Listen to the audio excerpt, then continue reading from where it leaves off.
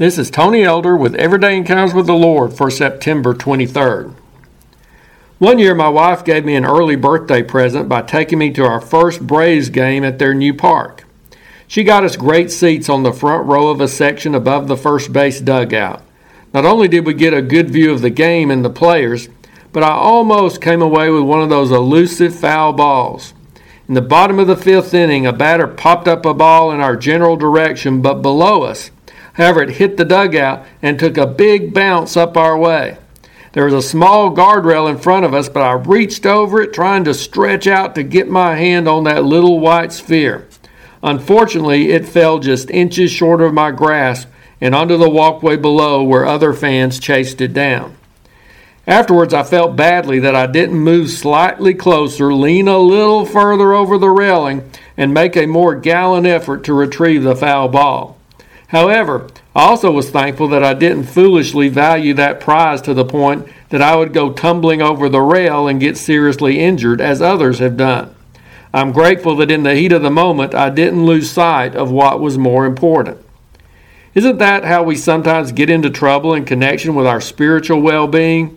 We place too much value on some possession or pleasure this world hits our way. We think it would bring us great joy and satisfaction to get our hands on it. After all, it's what many others around us are clamoring after. And in the process, we forget about the harm it could do to our souls. We don't think about the consequences of putting that objective ahead of God's will for us. We let our desire for that thing eclipse our love for the Lord. We overvalue it, much like we do with those foul balls.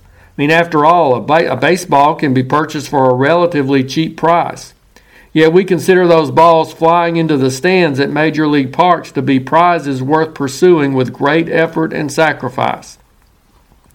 Temptations are tempting because of the value we place on that which entices us. One of the ways to overcome those seductions is to always keep in mind what's more important. Nothing is worth the sacrificing of your relationship with the Lord. Nothing is more valuable than your spiritual health. Nothing can take the place of being able to say, "It is well with my soul," and knowing where you're going to spend eternity. Jesus asked the questions in Matthew 16:27, "For what profit is it to a man if he gains the whole world and loses his own soul? Or what will a man give in exchange for his soul?" Even if you gain that foul ball, what do you profit if you fall over the guardrail and break your neck? Likewise, what does obtaining some momentary pleasure matter if it costs you your peace with God and your fellowship with Him for eternity? One of the problems is that we can get caught up in the heat of a moment and act without taking time to consider the consequences. That's why it's important for us to make those value judgments before that moment comes. Settle in your heart now that nothing is more valuable to you than your relationship with the Lord.